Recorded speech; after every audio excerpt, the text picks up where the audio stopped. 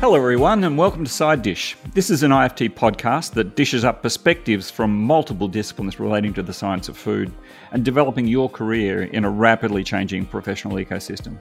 I'm your host, Bruce Perkin. You know, it's been roughly 30 years since genetically modified crops were first introduced into commercial production for consumption, and today there is still only a relatively small number that have been developed and approved and now in common usage. In the US, the regulatory authorities deemed that the GMO crops were inherently no different in terms of human consumption and therefore took the view that foods derived from these modified crops did not need labelling. And today, more than 90% of all soybeans, corn, canola, and sugar beets grown in the US are genetically modified. As with most things, the technology has continued to evolve, and much cheaper and easier and even more specific ways of improving plant genomes have been developed. Today, we're going to be talking about a relatively new type of gene editing technology, one that's really only been with us since around about 2012, and one that has even more potential to make a positive impact on the future of food. And that technology is called CRISPR. For those of you who need to know what the acronym stands for, it is Clustered, Regularly Interspaced, Short Palindromic Repeats.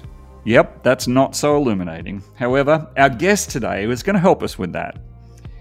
Our guest is Dr. Haven Baker, who's the co-founder and chief business officer of Pairwise, a company that's developing fruits and vegetables that have been improved with gene editing, with a key focus on consumer-orientated improvements.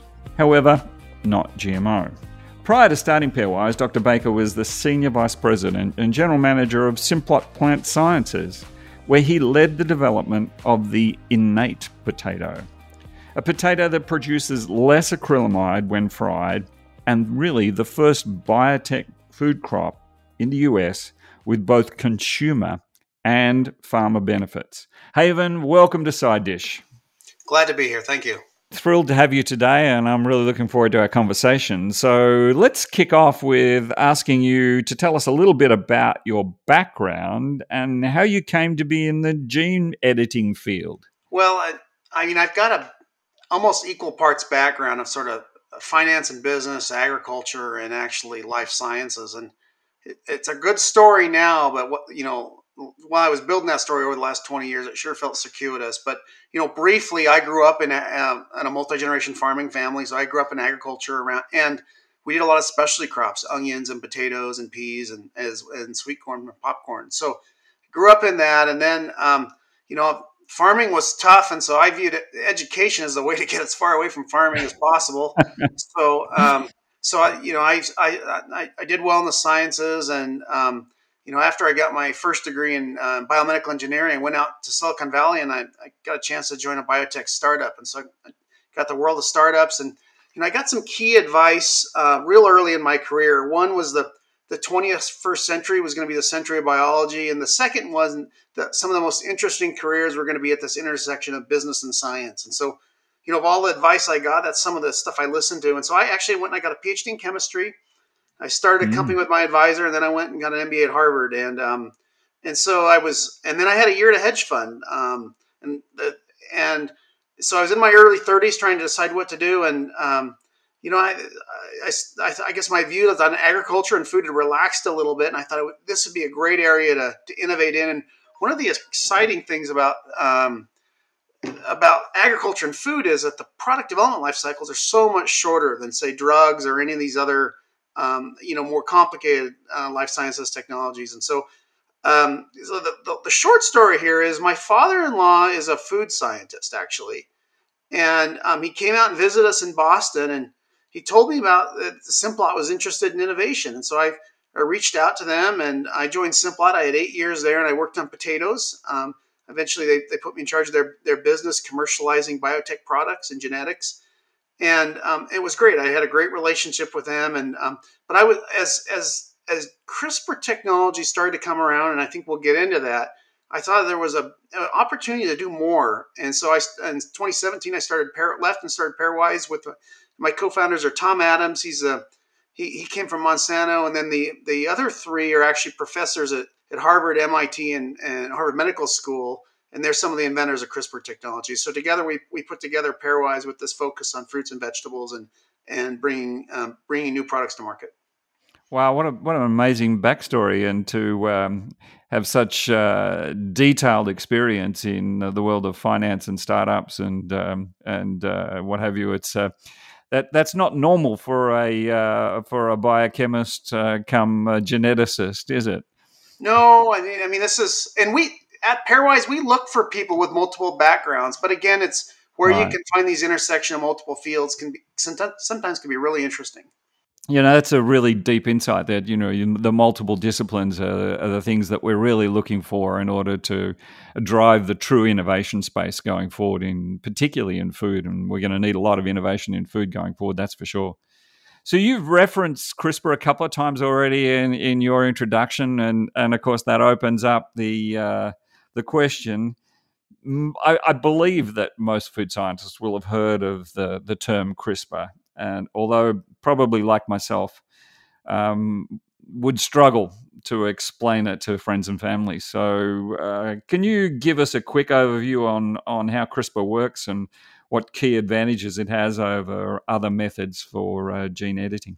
Sure, Bruce. I think that this is part of the issue with sometimes explaining technology is the technology is one thing and the applications are another. So it's Sure. great when we can mix them. So I'll try to do a real simple job, and we'll start with the humans, and then we can move maybe to plants. But there are a lot of the things that make us up, whether it's plants or humans, are multigenic. So there's lots and lots of genetic contributors, but occasionally there are things that are a single gene. And so, like whether your earlobes are connected to your face, or what the widow's peak, or even a double jointed thumb, all of those traits are single genes. And so those are positive attributes. Maybe they can be more appealing to some people, but relative to human disease, there's lots and lots of genetic mutations that give rise to some 40% of human disease. And usually these are mutations in one of our genes that create some sort of handicap, whether it's anemia or much more serious diseases in liver or kidney. It can be lots of things. And so because these are genetic mutations, there's really usually most of the time there's almost no medicine for them. You have to change the underlying DNA to fix that mutation, and therefore to give the gene full function, and therefore not have the disease. So that's where we've been the last 100 years developing medicine. And think about CRISPR as sort of a GPS for DNA. So if there's 3 billion base pairs, you need to know which gene. You need to have some sort of homing device to figure out which gene to fix. And CRISPR is that machinery that can find one or two base pairs in 3 billion. So kind of like a GPS. And so then what the biochemists do is they attach, sort of machinery, molecular machinery to the CRISPR.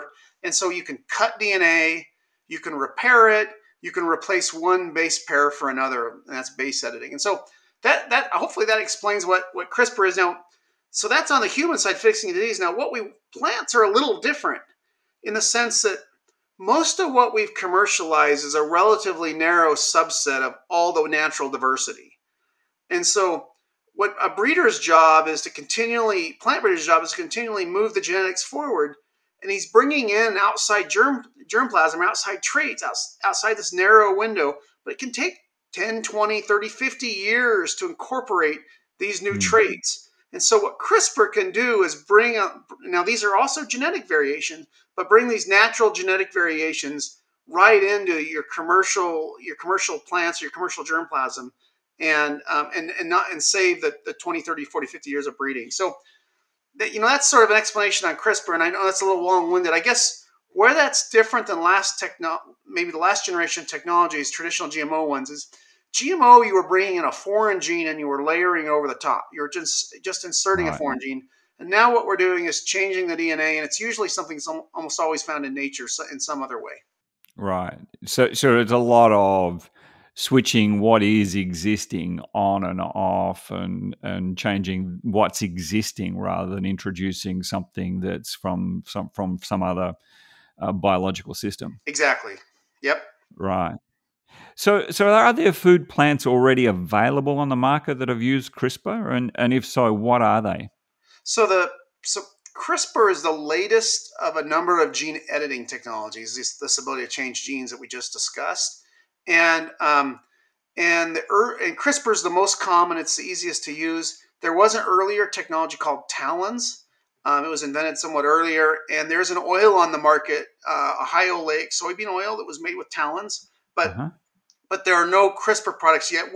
Pairwise will probably be the first, and we're working on a new salad and a seedless blackberry. So those will be some of the first, and those come out in a couple of years. Those will be some of the first CRISPR edited products on the market. Seedless blackberry. You need to tell me more. I'm a big blackberry fan, but I really hate the seeds. Tell me more. Well, that's perfect.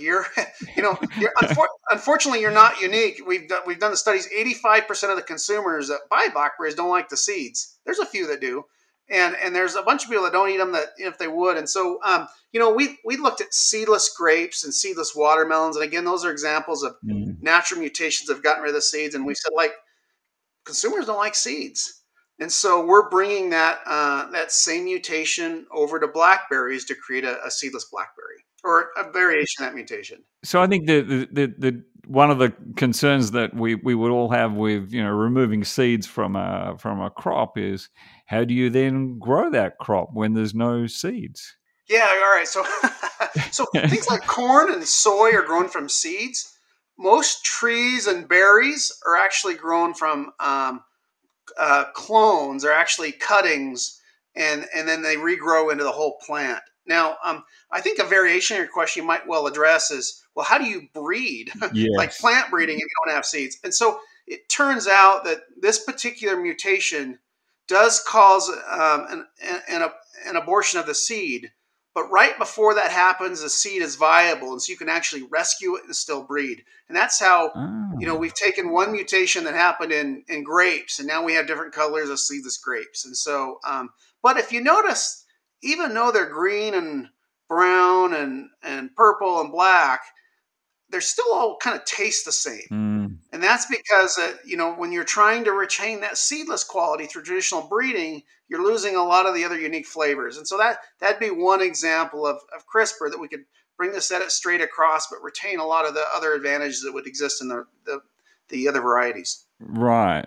So we've already touched upon the fact that the earlier GMO crops used a completely different technology, and pretty much most of them were grower-based benefits. And really, the only benefit they really had for consumers were more secondary benefits, such as reduced costs and maybe better availability. It would seem like the pairwise approach is virtually all focused on delivering more near-in or tangible consumer benefits. Can I ask you to tell us about the pairwise approach and why you've taken that path rather than any other path? Sure. To step back, anytime you have a new technology, you have the technologists that are looking for a problem to solve, Mm. and and and often they sort of get it, that problem needs to be something the public understands to be a problem. And so another way of saying that is you want a social good. And one of the social goods of electric vehicles is no pollution, and we all relate to that. And so one of the social goods that we're focused on as a company, and our mission is that we only eat half. All of America only eats about half the fruits and vegetables we should. I mean, they're widely available. There are Yeah. some accessibilities, but they're for a variety of reasons. And this has been our problem for 40 years. I mean, we've had Hmm. lots and lots of government education programs, and yet we don't seem to be making a lot of progress. And so our thesis is the quality and consistency just isn't there. That it's not, you can buy a piece of fruit one day and it won't be good the next, or the shelf life's so short by the time you put it in the fridge it's gone bad before you can eat it. So we think there are lots of problems that can be solved with CRISPR technologies that can enable us to eat more fruits and vegetables. And so that's where our focus is. Now, full disclosure, we do work with Bayer on the row crops, but that'll take years and years and years to bring to market. The first things that come to market will be crops for consumers with consumer benefits. Right. And I think you're a little generous with your, 50% of consumers don't eat enough fruit and vegetables. I've certainly seen data that would suggest it's significantly lower than that. Actually, let me say it. So actually, so the USDA data is actually only around 9% of Americans eat what they're supposed to, but Right. all of us eat about half. So on average, we only eat half of what we're supposed to. So it depends on whether you, but to the point you raised, absolutely. Yeah. Well, and I guess that also leads back into your technology because their statistics on half relate to how much we're buying, and I can assure you that in my fridge, not everything that gets bought gets eaten. Yeah, I mean that's a fair point too. But hopefully you're aligned with that general trend, and Mm, this is interesting from a food science perspective. That when I came out of the potato space, and before I went into berries, and there was a 30-point plus hedonic scale for measuring how good a potato chip or French fry was, but no one had ever done that work on a baked potato. Especially with no butter. And so there wasn't any sensory. There wasn't an industry standard of what was good. It was just, what the marketers wanted to pitch. And so I think you've seen all this science go into the process side of things, and you haven't seen much of that developed in fresh fruits and vegetables. And we think CRISPR is finally the tool to do that, to make these products both taste better, last longer, and be more available. Yeah, I mean, you raise an interesting point where not a lot of science was done on a baked potato in terms of the sensory acceptance and what have you, and it dawns on me that part of the reason why there was a distinct, strong focus on crop benefits that benefited the farmers and yield was because that's where the money was. And there was way less availability of return on investment if you invested in things like improved flavor. And that starts to question your business model and how does you see your business model playing out when the return on investment might be lower for the sorts of things that you're working on, like an improved flavor of baked potato. Is that going to generate as much income for you and profit for you as an improved yield for a potato? Yeah, so good. I mean, good point. So, one of the things to think about on the GMO side is they had relatively few traits. Right. So you had insect resistance and herbicide resistance, which is of course been heavily criticized. But the business model was also tied to if you have a few traits that work really really well, how do you deploy them on the most acres possible? Mm-hmm. And so it was getting the farmer to pay more from a seed perspective. Yeah. Now, if you and so there's 100 million acres of corn, but there's 50,000 acres of strawberries. So if you're only thinking about yield, yeah, that's a much bigger pie to go after the grain.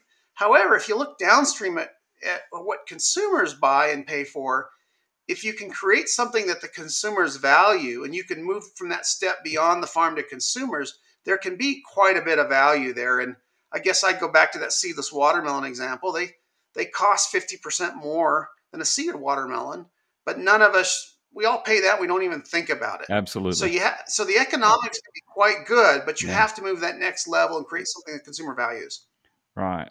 But I guess that probably takes us to communication and how you communicate that. And you could argue that one of the key things that the early plant crop genetic engineers could have done better is the whole area of consumer communication. Maybe even they might be criticized for the lack of transparency.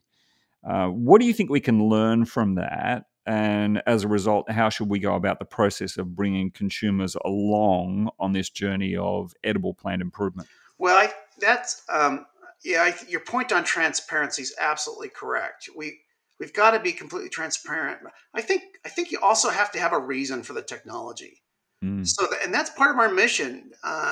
More a better world through better fruits and vegetables. And I think that's something that most people can alignment with. They relate to the problems, the problem we're solving. It turns out that on the row crop side, I mean, those messages about feeding the world or about climate change, those are important messages, but people don't relate to them on an individual level. We don't. No. But I think we can all relate to either our kids or our grandkids or nieces and nephews. struggling to eat enough fruits and vegetables. I mean, I watch it in my kids where they go to school and they pack their own lunches and they look at the snacks, and there's 7 or 8 kinds of crackers or cookies that they can grab, and Mm. there's very few fruits and vegetables that will survive the trip in the lunchbox to still be good at lunchtime. So, getting at these sort of fundamental problems that we can relate to and getting the products right, we think that with transparency is one of the keys to bringing consumers along. So, as I understand it, the CRISPR technology can also be used for other purposes, such as repairing faulty genes or turning the expression of certain genes on or off. What can you tell us about what's being done in that area, and what significant opportunities do you see for the future? That's right. The first, how CRISPR occurs naturally is it's used to cut out viral DNA in bacteria. But what we really want to do in both humans and plants is actually slightly change sequences that approximate the mutations that happen naturally. And that can be, Right. adding a gene that's present, or that could be just changing one base pair. And so most of I mean, for the things that we're doing with some of our seedless, those are very, very small genetic changes, just a base pair or two, and you're changing from a G to a T or an A to a C, and those are the sorts of tools. Now, we're down in the weeds because at the end of the day, the question is did you produce something that's really meaningful? Now, maybe this is a good time to bring up is what is the source of these innovations, Bruce? Where do you get the ideas from? Yeah, And good question. and I'm, if I'm I I'm really delighted that you're interviewing yourself now. I'll sit back. well, all right, yeah, no worries. So I think that because one thing with your question, it's assumed that we're just making these changes of DNA, and that's actually not what we're doing, and at least randomly. So take blackberries, which you like. Mhm. Blackberries and raspberries are in the family of rubus.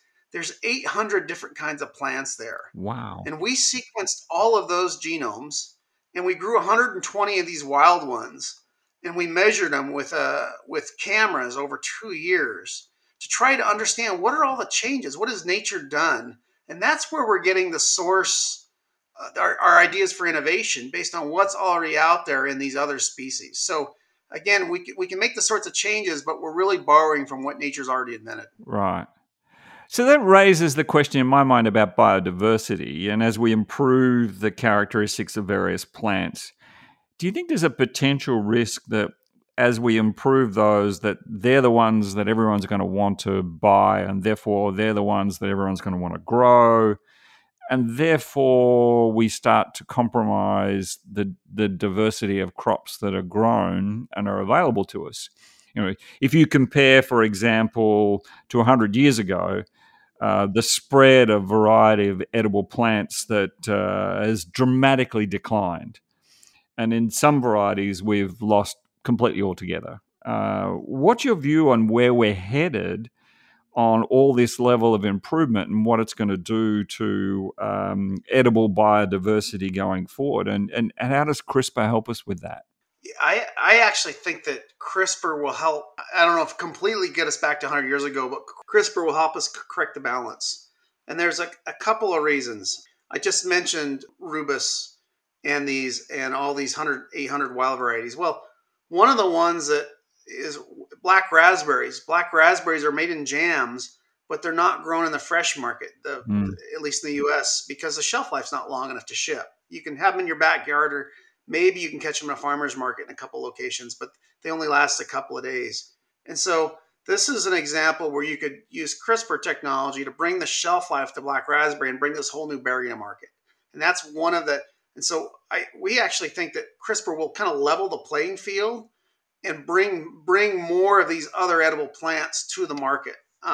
So I think and that's one aspect of it. And the reason why is it was so expensive to develop these breeding programs and and especially these biotech programs. And CRISPR is so easy and so usable that we can apply it to a variety of crops. That's one aspect of it. I think that the row crop aspect of it's also interesting. That if you go talk to farmers in Iowa, they they're mostly growing corn and soy, and they would love other crops that be competitive Mm. economically, but the other ones can't compete.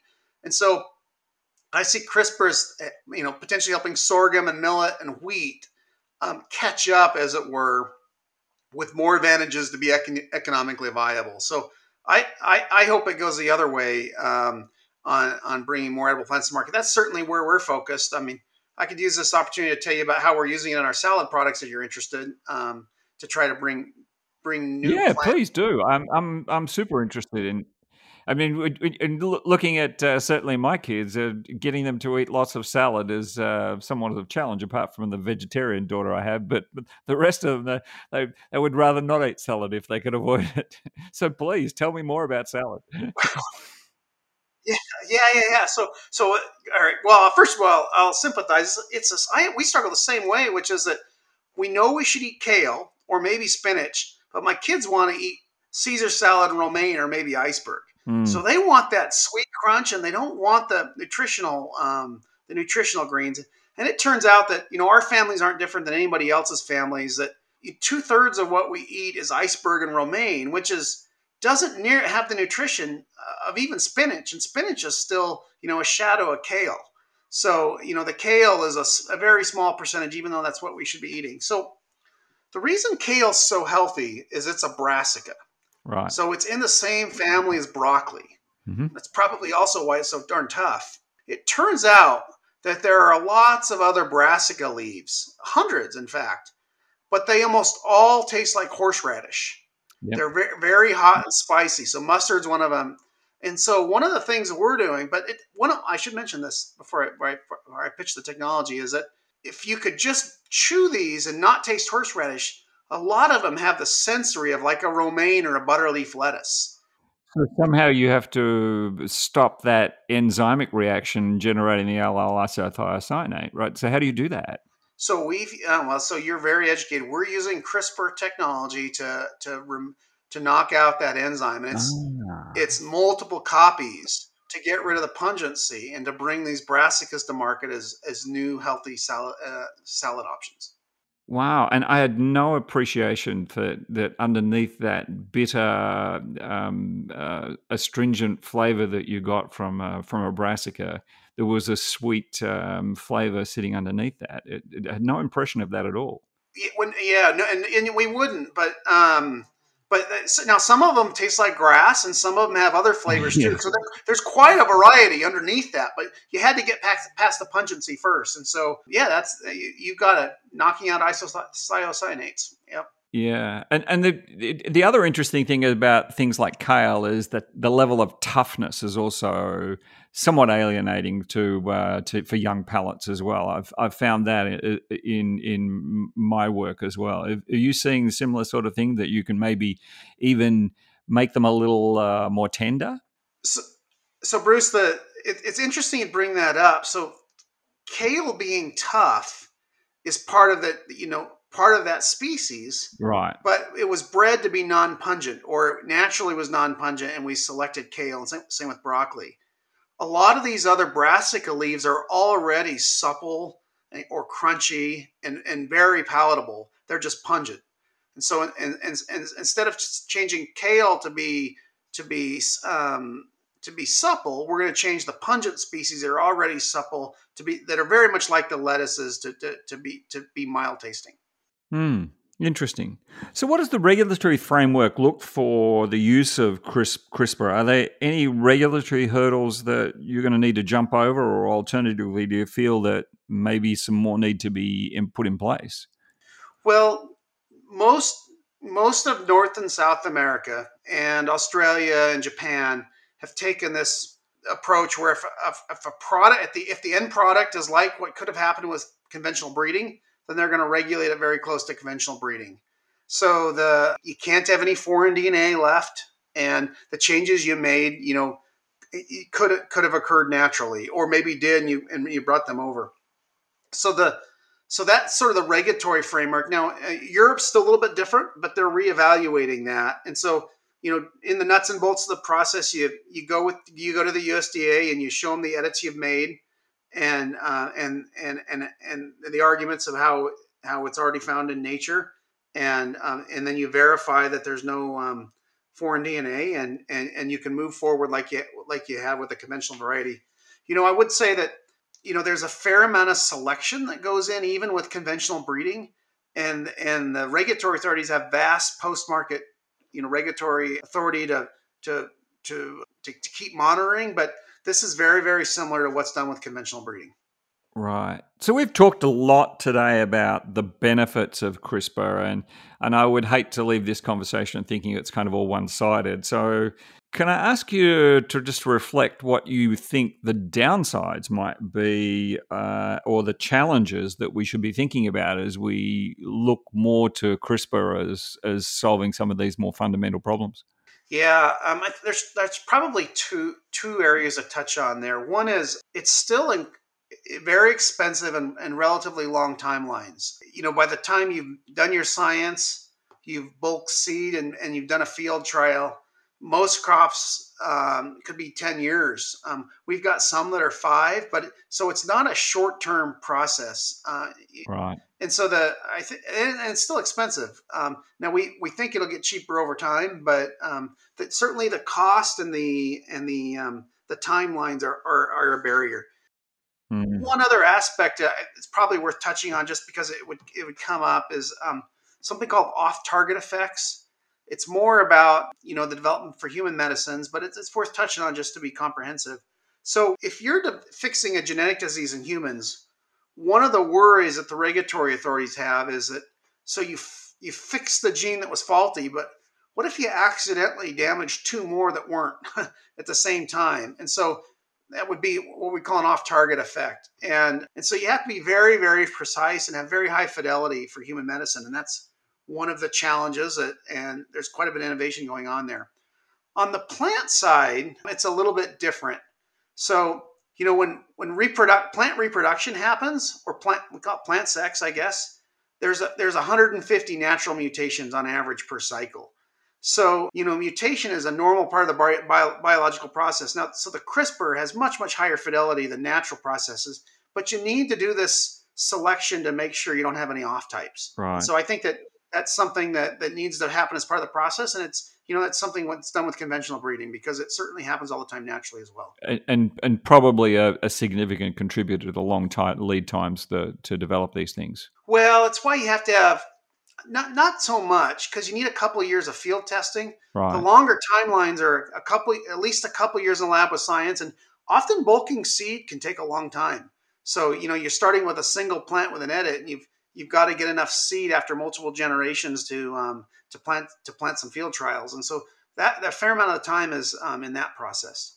So this all sounds incredibly exciting, and you've really it got me really super engaged. But as we finish up here today, what is it you'd want food scientists to know about working in this segment? If you're excited about what you've heard, how do you get in, and what does it look like once you're in?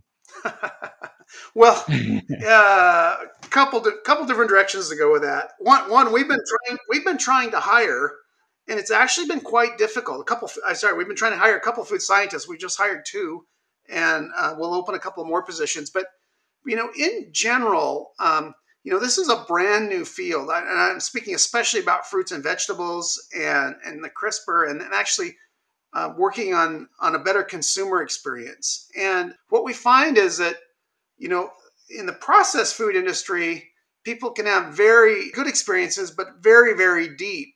And then we transition over, and we're going from gene to consumer product and all these other science processes in between. And so we need people that can do the food science, but can also appreciate the whole process and actually steer the scientists towards better consumer products. So the cultural aspect of doing something that matters for consumers, I think, is something that food scientists do well at, and we could really use in our other life sciences area.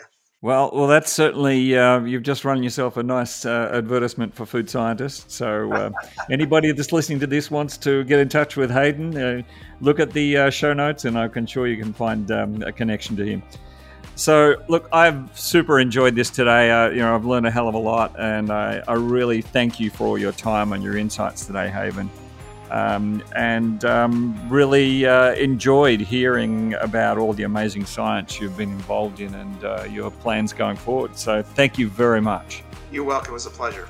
Thank you also to our listeners. If you're enjoying Side Dish, please let us know by leaving a review wherever you source your podcasts or by connecting with IFT. You can find us on Twitter using the handle @IFT and by searching the Institute of Food Technologists on Facebook and or LinkedIn. For more on this subject, be sure to visit our website at ift.org and type in the subject that you're interested in the search box to gain a ton of access to extra resources. Thank you for listening to Side Dish. I'm your host, Bruce Perkin. Have a great day, everyone.